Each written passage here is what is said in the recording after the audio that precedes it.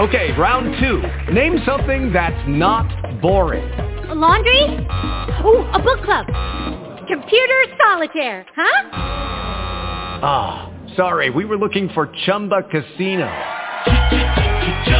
That's right, ChumbaCasino.com has over 100 casino-style games. Join today and play for free for your chance to redeem some serious prizes.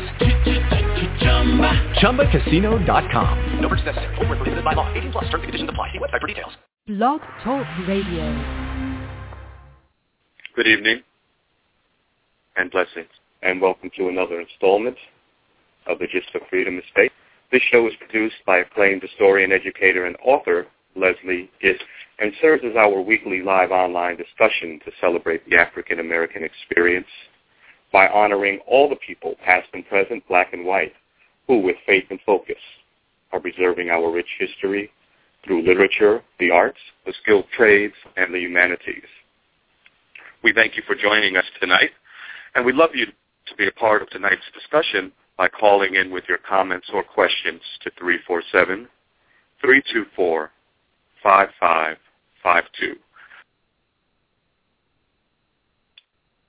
Good evening, everyone. Welcome to the Gist of Freedom. My name is Preston Washington. I'm your host. Our subject matter for this evening's show is the Underground Railroad in Florida. I want to remind you that these shows are available free of charge via iTunes, and you can pick that up at www.blackhistoryuniversity.com.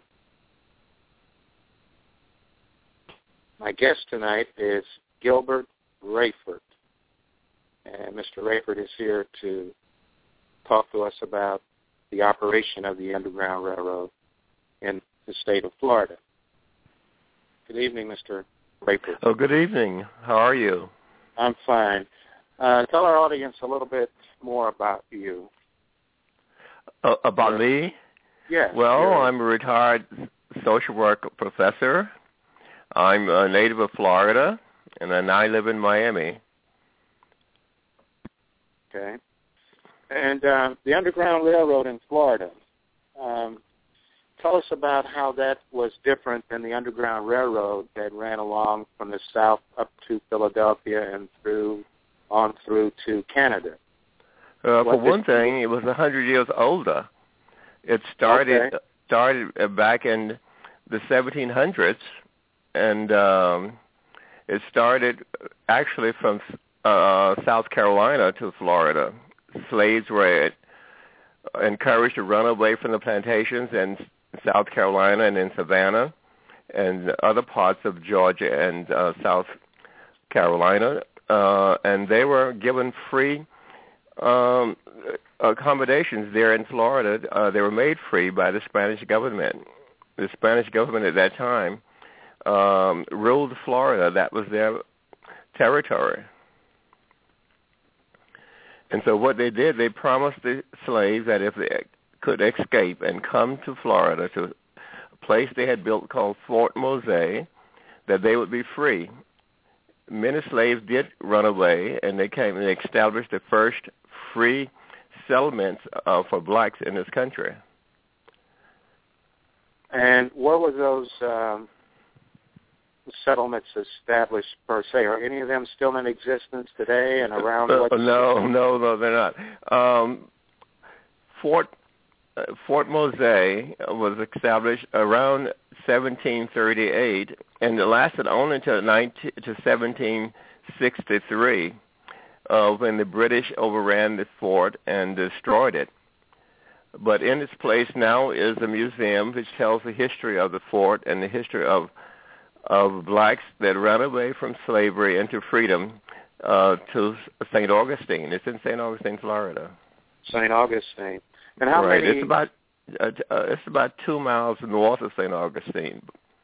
But at that time, the whole area was called St. Augustine. Yes. How many colonies altogether were in existence? No, there was just only one. It was just a fort. And when they were, when they were there, they built a city, but that was the only one there. Later on, when they were dispersed, when the British came and took over St. Augustine, Many of them were taken to the Bahamas and to Cuba, along with the Spanish. But some remained in St. Augustine, and they developed another city called Lincolnville, which is still there in St. Augustine. Lincolnville. Right. Okay. Now, and this was during the period early in America's history where there were 13 colonies. Yeah, exactly. In the United States. Florida was not a colony, right? Florida was not a colony. No. Florida was a territory of Spain. Spain had settled in Florida. Okay. And so there were, these colonies were free. Now, what countries were involved in the slave trade? Oh, gee. The British, of course. The British, the French, the Portuguese, the Spanish, the Germans. Most of those countries, yeah. Yes. And none of the Scandinavian countries. And all these countries were importing slaves into several parts of the Americas, not just Florida, but the Bahamas, the islands in the Caribbean, Central America, South America,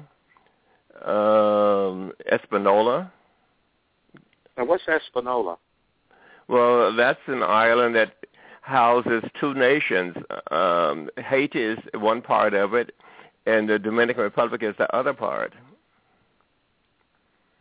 And so they also had slaves. We're hearing that you hear people say that Africans were here before Christopher Columbus. What's your opinion on that? Well, actually, Africans came with Christopher Columbus. There were Africans on the boats with Christopher Columbus, and there were Africans that came with Ponce de Leon. So they were here before the Mayflower. De Leon was here in the 1500s, is that correct? Well, actually, Ponce de Leon was here more than one time. He came with Christopher Columbus on his second voyage. He was not with Christopher Columbus on his first voyage, but on the second voyage was a couple of years later. Ponce de Leon was on that voyage with him. Then he came back with his own fleet. And he brought blacks with him too, Africans with him too. As a matter of fact, in my article, if you read it, he mentioned one of the blacks one of the Africans that he brought came in and started the wheat farm. That we began to plant wheat in this country because he brought that skill and that method of farming to the United States. Well, actually, to the new nation. What was her connection to the Moors from Africa, and what connection did the Moors have to Fort Mose? Well, as you know, the Moors were primarily in the Spanish, Italian, Portuguese area. And so they became part of the society for the Hispanics and the Italians and the Portuguese. So they traveled with them as well. And, of course, there was no racism then. So if they were free, they could travel and make lives for themselves the same as the whites did. And some of them did. They settled here as free people. Okay. So yeah, go ahead. Even before slavery, there were free blacks here in this country. Okay, that was what I was kind of wanting to get to in terms of, because you mentioned that slaves were escaping from South Carolina and Georgia. So, and they were escaping. Oh no, they were all over the colonies, but those were the colonies that were closer to Florida. Those that came to Fort Mose came mainly from Georgia and from South Carolina. Of course, there were Africans who were brought over, or being brought over, by the British, and before they could be made into slaves, some of them were captured. The ships were captured by the Spain, and they were also taken to Fort Mose and freed. Were any of the colonies anti-slavery? Vermont, for example. Oh, yeah. In the beginning, I guess some of them were, the northern colonists were, or they were not as involved in slavery as the southern colonists were. Mm-hmm. But we had slaves in New York. You had slaves even in Massachusetts, and some of the New England states had slaves. I see. But I'm trying to think of a colony where there were no slaves, and I can't think of one. During that period, was there a difference between chattel slavery and indentured service? Oh, yeah, sure. Because some of the blacks did come over as indentured, same as the whites came over as indentured. And they had the same status until slavery was introduced. Slavery was not introduced in this country until the 1600s. So the blacks were coming in during the 1500s, 100 years before slavery was introduced. Okay. Now, and there was some term being used in those days about head rights. About what? Head rights. The term head rights. Could you explain what role I don't understand that term. You don't understand the term head rights. Okay. I can understand what you're saying, though. Let me spell it for you. HEADRIGHTS. No, I don't. No, I'm not a historian that as such. I'm just a social worker who studied a lot of history. So I'm sure that's a very common term for people who know American history, African American history, but I don't know that term myself. Okay. You mentioned, head rights were something they gave to the settlers for coming over. If you were the head of the family, you got rights to so much land. Oh, head rights. Head rights, yes. Yeah. You were given, so what was your question, though? Whiskey. Well, what did that have to do? How did that play into the role of instituting slavery? As you said, a number of blacks came over indentured, and you might explain to our listeners what you mean by indentured. Yes. People were brought over here on credit. They didn't have the money to pay for the voyage, and they were brought over by people who did have the money, and they had to work 7 years to pay off that debt. It was standard, 7 years of indentured servitude, and race didn't matter. So blacks took advantage of that as well as whites. And my understanding of how slavery started was in New York and in Virginia. In New York, a slave ran away from his indentured servitude, and he was caught. He was brought back. He was made to serve not just the rest of his 7 years, but for the rest of his life. And so that was the New York version of how slavery got started. But in Virginia, a black slave and a white slave both ran away from their servitude, the indentured servitude. When they were caught, the white servant was made to serve for the rest of his life.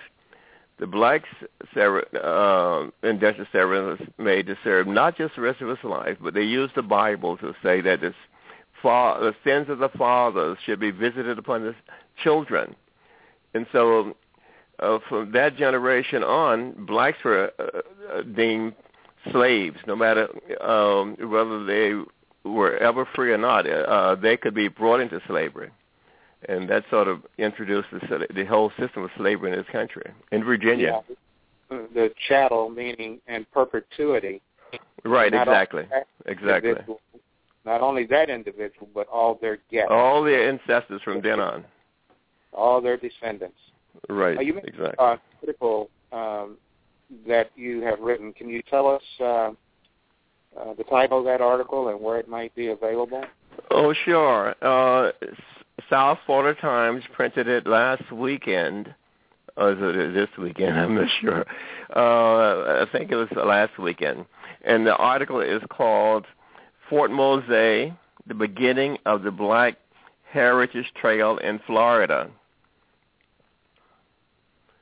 And it tells the story of how blacks were freed way before the Emancipation.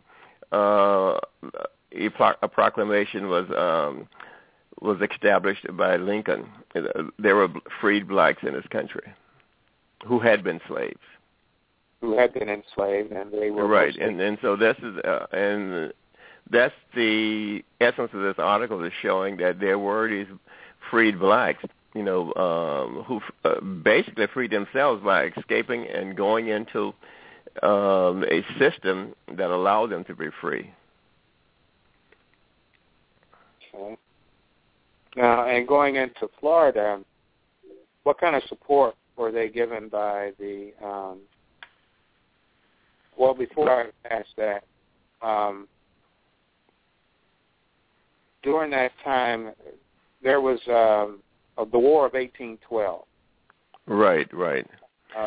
That was mainly between the British and the and the Americans.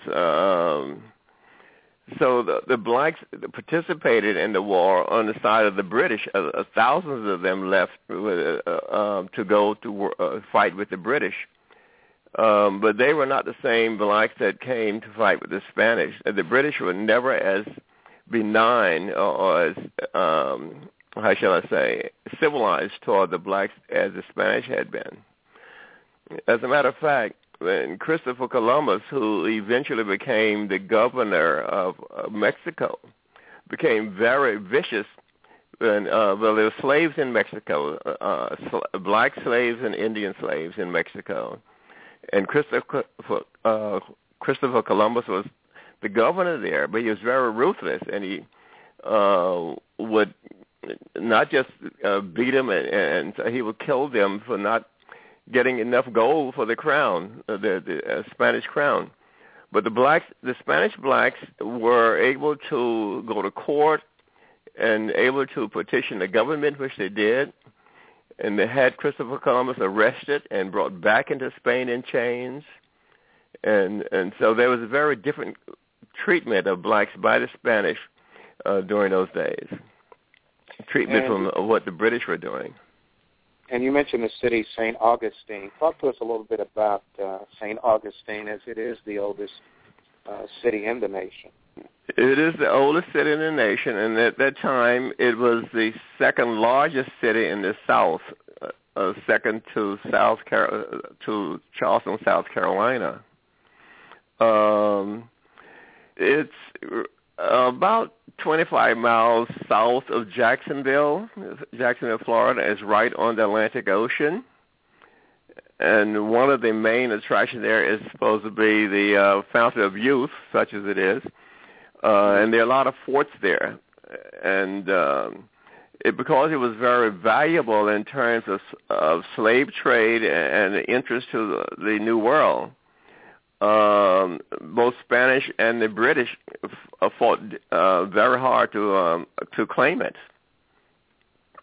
And the Spanish did hold it for many years, and the British were able to take it over in 1763 and ran the Spanish out. And that's when the Spanish went to Cuba and to Central and South America and the Caribbean. I see. Tell us what you know about the Seminoles and the Seminole Indian Nation and their relationship to Africans there in Florida.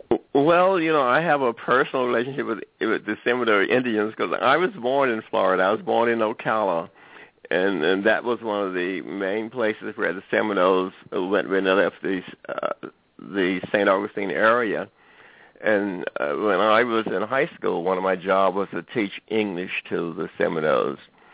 The Seminoles are no longer in that area. Just a handful of them, maybe 300 Seminoles are left now in this country, and they're all down here in South Florida, in the Miami area. Okay. And they're the ones now that have the casinos, and of course they are poor no more because they have a lot of money coming in through the casinos. But they were very interested in helping the blacks at one point. As a matter of fact, there was a chief called Osceola who protected the blacks. You need to say something? No. I was just who tried to protect the blacks, and he did protect the blacks. And there was an incident of one black woman who was considered very valuable, and she had run away from slavery in Georgia, and they tried to come back to get her, and he was protecting her, and they were going to take her anyway, so he married her and made her his wife. And, of course, that began a big war because the militia came down, and they eventually captured him and killed him. You mentioned that the Seminoles are in the money these days. Is there some controversy in that the Seminoles not wanting to share their money and profits with the Black Seminoles? Not in Florida. Blacks seem not to have claim Indian roots for the purpose of getting Indian money. I understand that happens in Massachusetts and in the New England areas where the Indians have casinos, and the blacks have now become Indian all of a sudden, and are trying to get some of the money, but not in Florida. I've not heard of cases where blacks have tried to go to court or anything like that to press their Indian heritage in order to get some of the money. Although it's a lot of money coming out of the casinos these days. Yeah. Well, didn't the Seminoles fight with the Confederates? Weren't they at one time in their history slave owners and adopted? Well, of course they were, but so were blacks.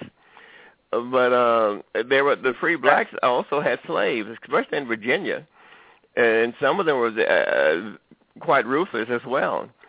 But the Seminoles somehow were not vicious with their slaves. They did not do things like separating them from their family and selling them off and things like that, or raping them. They were not that.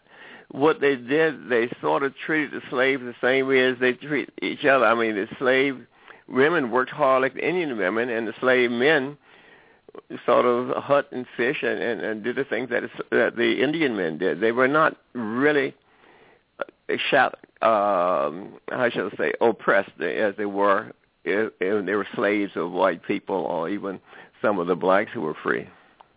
But did not the Seminoles fight with the Confederacy to keep slavery alive and keep the institution? Some of them did, and they fought both sides, and so did the blacks. The blacks fought both sides, and the Indians, blacks fought with the Confederates and with the Union, and so did the Indians, yeah. Okay, but the distinction I'm making is that those blacks who might have fought for the slavery dependent nations, and the Seminole had to come in after the Civil War to make treaties with the United States because they were a defeated and conquered nation, and they had to adopt their former slaves into the nations as citizens. Are you familiar with that history? No, but it's interesting. I can imagine it. No. Okay. Well, and that's, part of that history. And not only, now you mentioned Seminoles there in Florida, and some of those Seminoles were also moved out to Oklahoma. Oh, yes. A lot of them did, as a matter of fact. They were part of the, Trail of Tears. Exactly. Yeah, now, a lot of them. As a matter of fact, most of them were pulled up and they had to go with that. Yes. But I understand that there was a group, a band of Seminoles, and I wonder if you know anything about them, who went into the Everglades and who never officially surrendered to the United States.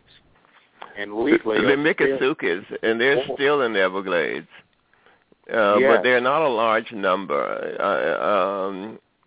I suspect they're not even 500, I don't suppose, today. But they're right here, maybe 20 miles from where I am at this moment. They have business in the Everglades. They have a casino.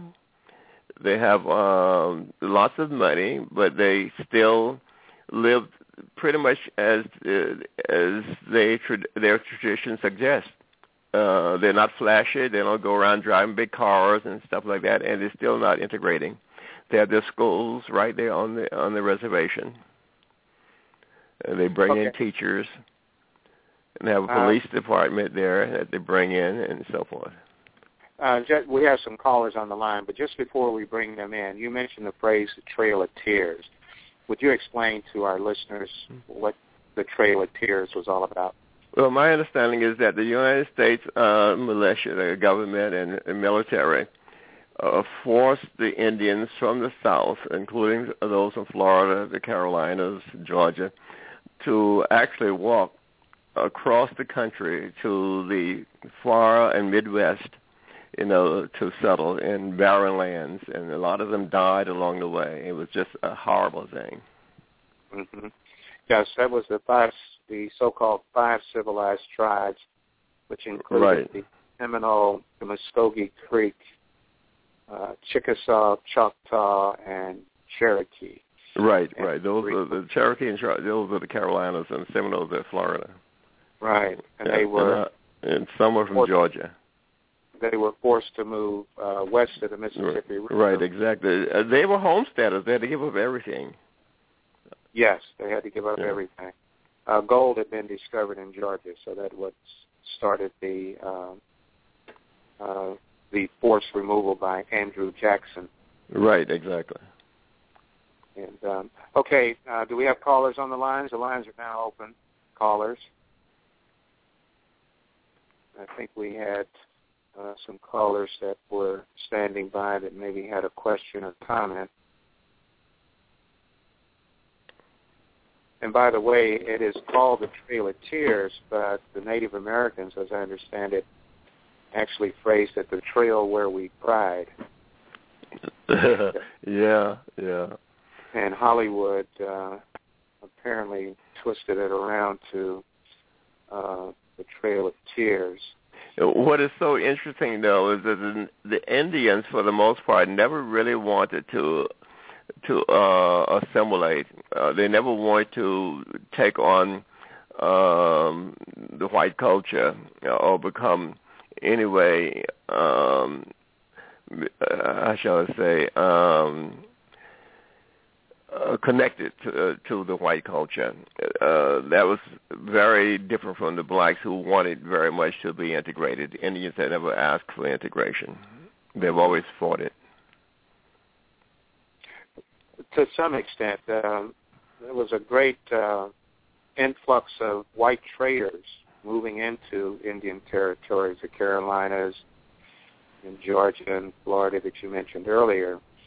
And in order to successfully trade with the Indians, they had to marry into the tribes, and that way they were afforded greater opportunity to sell their goods. And that's why you find English names, German names, Scottish names, German, etc., amongst particularly the 5 civilized tribes. Oh, yes.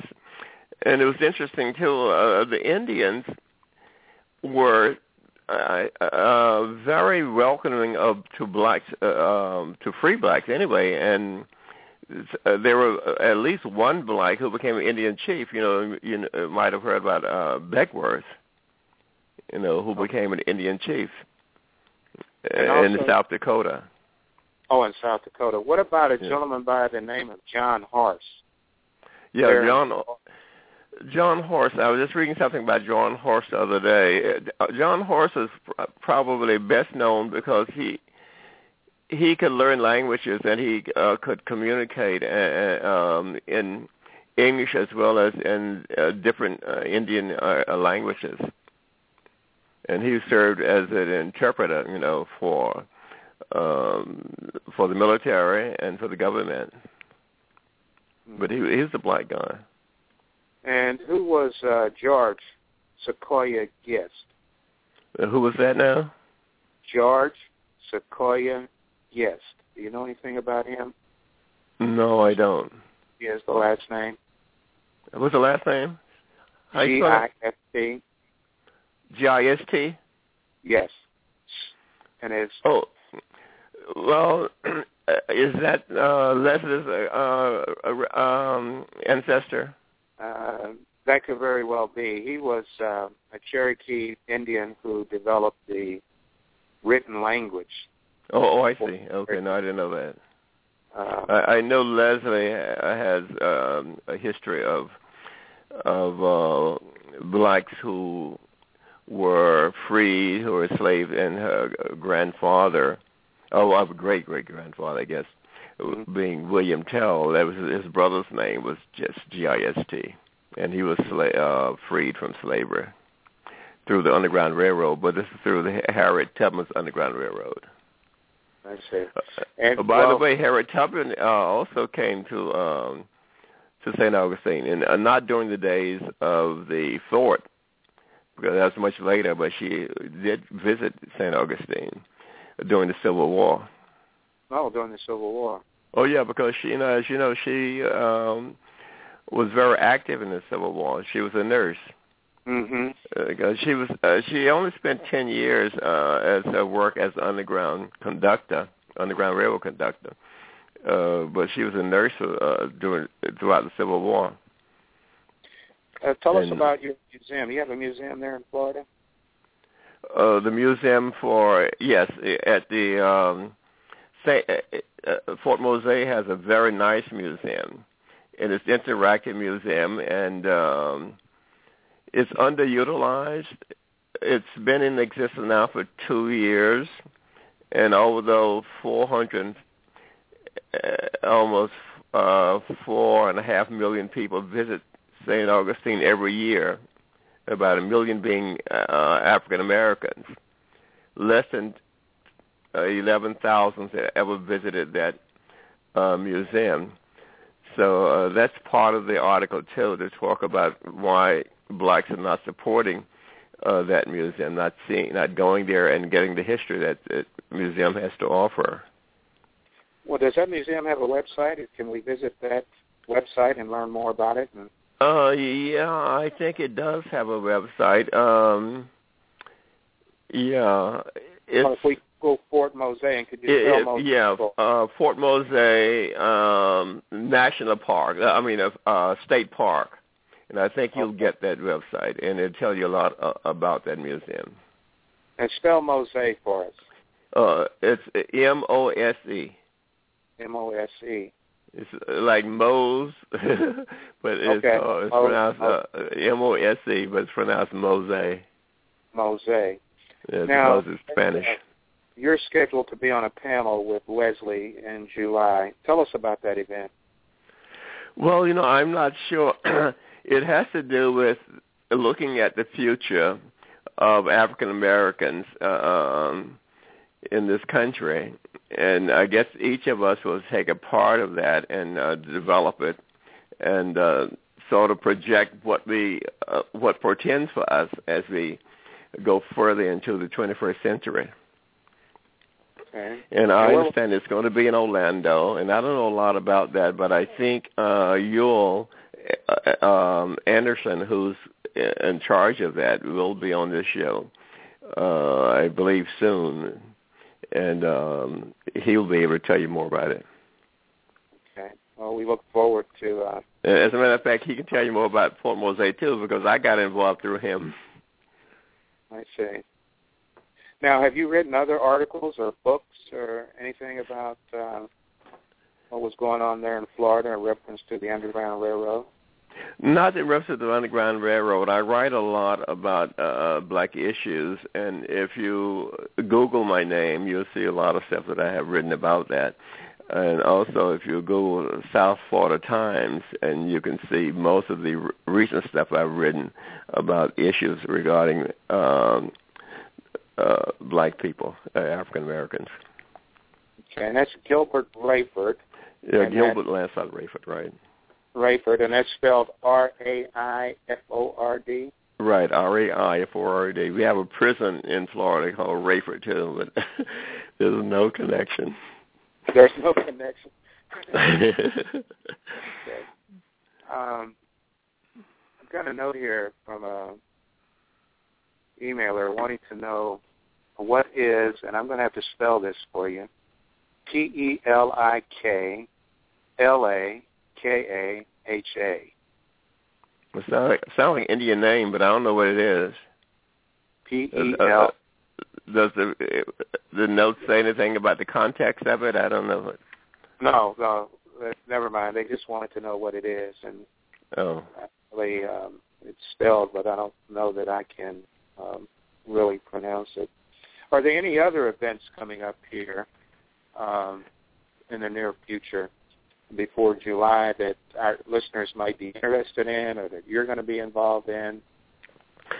Well, I can't think of any. I'm retired now. I'm 82 years old, so I don't get involved that much with a lot of stuff.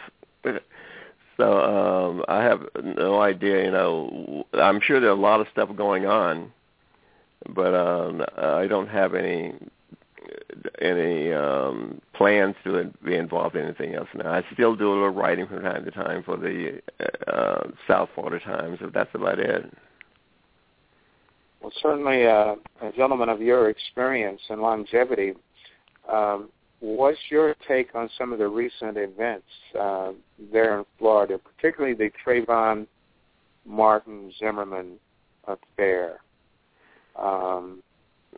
Is there any way you can put that event into Florida historical perspective?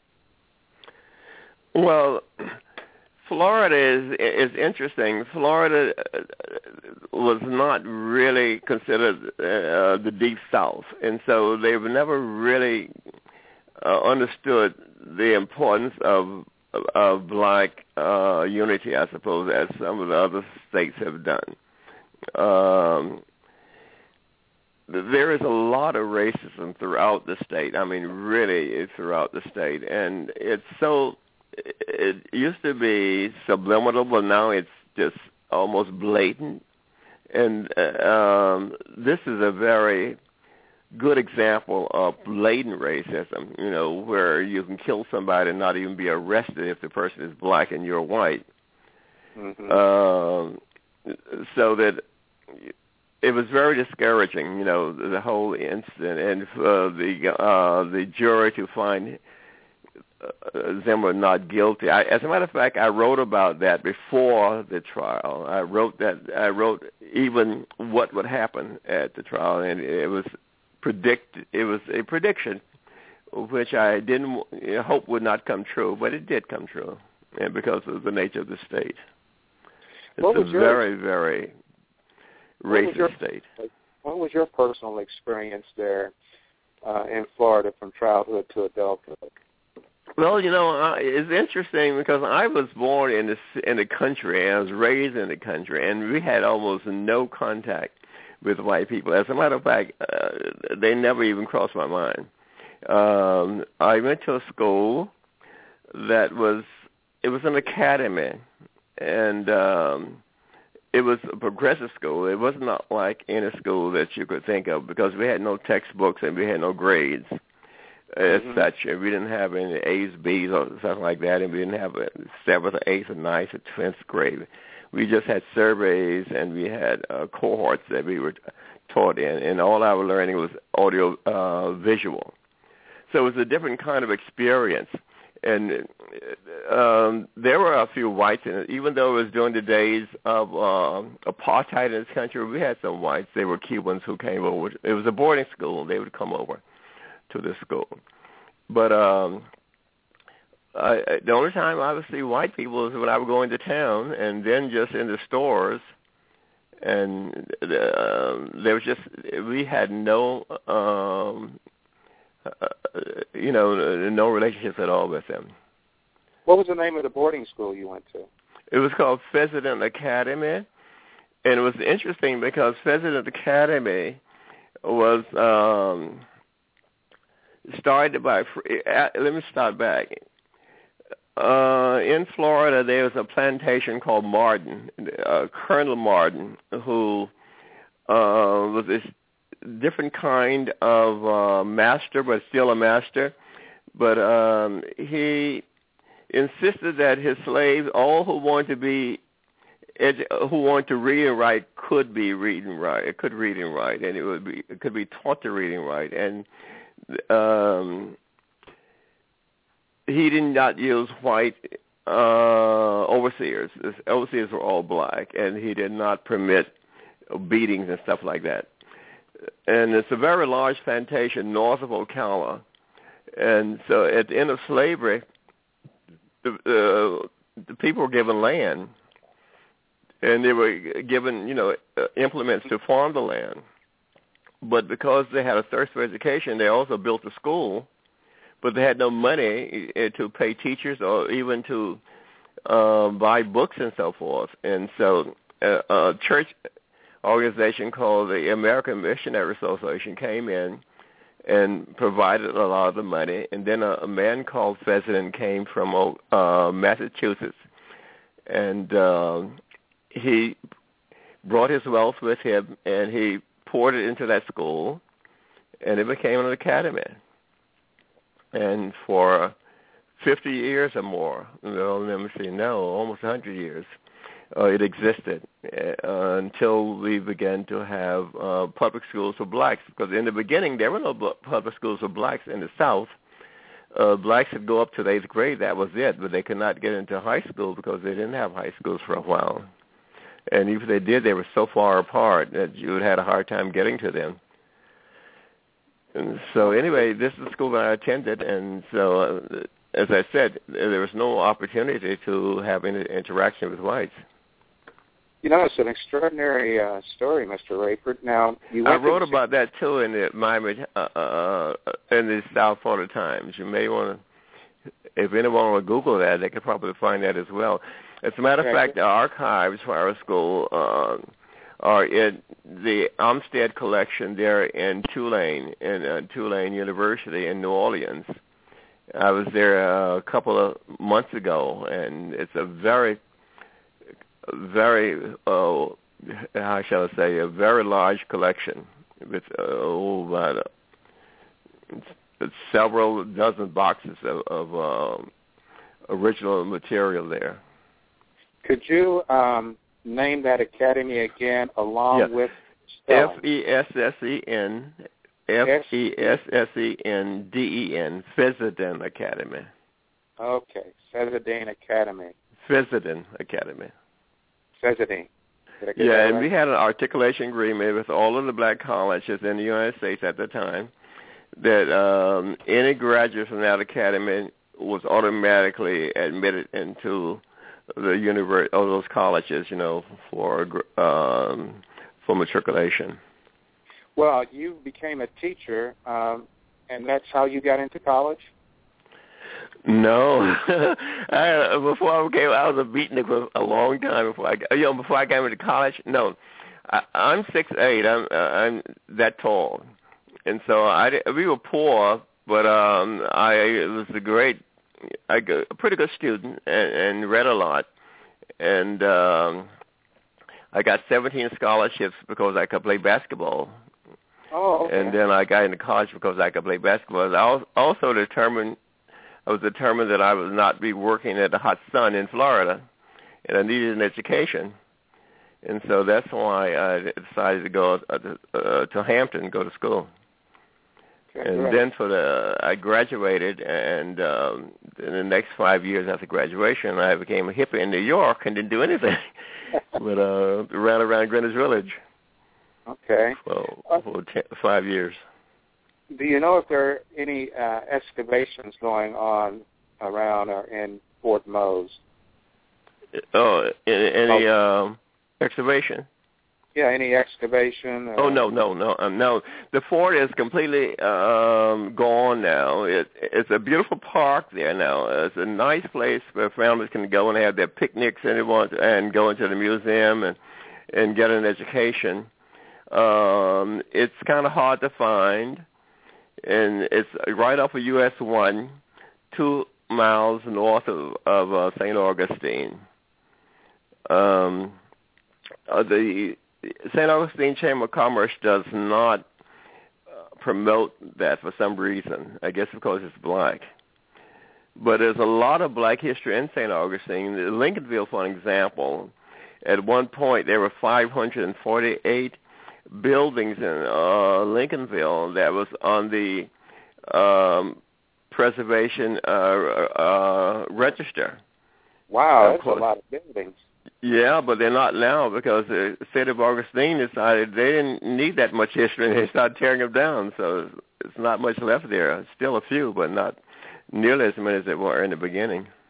So how is the museum supported if the state's not involved? Well, the museum is a state. It's in a state park, so the state of Florida supports it, and there's a nominal fee of $2 admission, but they can't do anything with that because almost no one goes there, not even blacks, and it's really a shame because it's a great museum. It's small, but it's very, very impressive.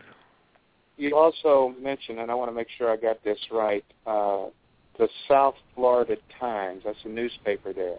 Right. It serves Dade County, Broward County, and Palm Beach County. Okay. It's a black newspaper. And some of your articles can be found there in the archives. Well, in that paper, it's on. No, it's not. The archives in New Orleans, and that's the archives. Yeah. Okay. But I do have my own papers here in Black. What is it called now? South Florida Black Archives. Yeah, I have you can Google that too. My papers are there here in Miami in an archive here. South Florida Black Archives. Right. Okay. Well, we're just about out of time. Is there any closing remarks you would like to leave with our listeners? Well, no, except we have to try to continue to struggle on and not be afraid to call racism. You know, it's when we stop doing that, when they start saying you're playing the race card, and you get scared, you know, it's the only card you have, so you've got to play what your hand calls for. Okay. Thank you very much, Mr. Raiford, for joining us. It's been a very enlightening and informing presentation for myself and I'm sure for our audience.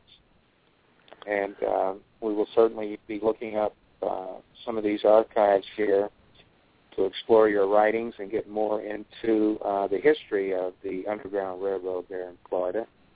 And perhaps later on this summer, after you've participated in some of the events that are coming up with our director, Leslie Gist, you will come back and join us again. It would be my pleasure. I think I would very much like to talk to you again. And I want to close. Raiford, did you play professionally basketball? No, I only played at Hampton. You know what? I'm really not such an athlete. I'm more of a scholar than an athlete. But okay. I love basketball, and I guess if, I don't know. I was skinny then. I'm not skinny now, but I was very skinny then. And so I was not a Shaq. And I suppose if I had a little more weight on me and I had more interest in basketball, I probably would have become professional. I'm tall enough, 6'8", and during the days when I grew up, I was very tall. Very tall. Okay, yeah. Last call for any callers out there. Time to speak up. If you're on the line and you got a question or comment. Hello, can you hear me? Yes, I can. Hi, this is Ewell Anderson, and Dr. Raiford, I heard your interview this evening, and just thought you did a great job covering the importance of St. Mose and what it means to African Americans in this country. And I applaud you for being on the interview this evening. Thank you. Thanks for listening. Thank you. Sure. Any other callers on the line? I heard another beep, but I guess it's gone. Yeah, it is. Okay, we're out of time. Again, Mr. Raiford, thank you very much for joining us, and hopefully we'll have you back in the future. Thank you very much, and I'll be happy to come back. Okay. Great. Bye now. Good night, everybody. Good night.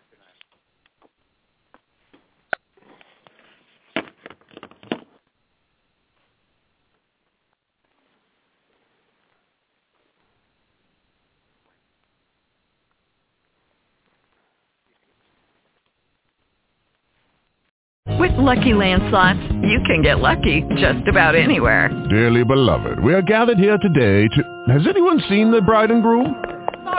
Sorry, we're here. We were getting lucky in the limo and we lost track of time. No, Lucky Land Casino, with cash prizes that add up quicker than a guest registry. In that case, I pronounce you lucky. Play for free at LuckyLandSlots.com. Daily bonuses are waiting. No purchase necessary. Void where prohibited by law. 18+. Terms and conditions apply. See website for details.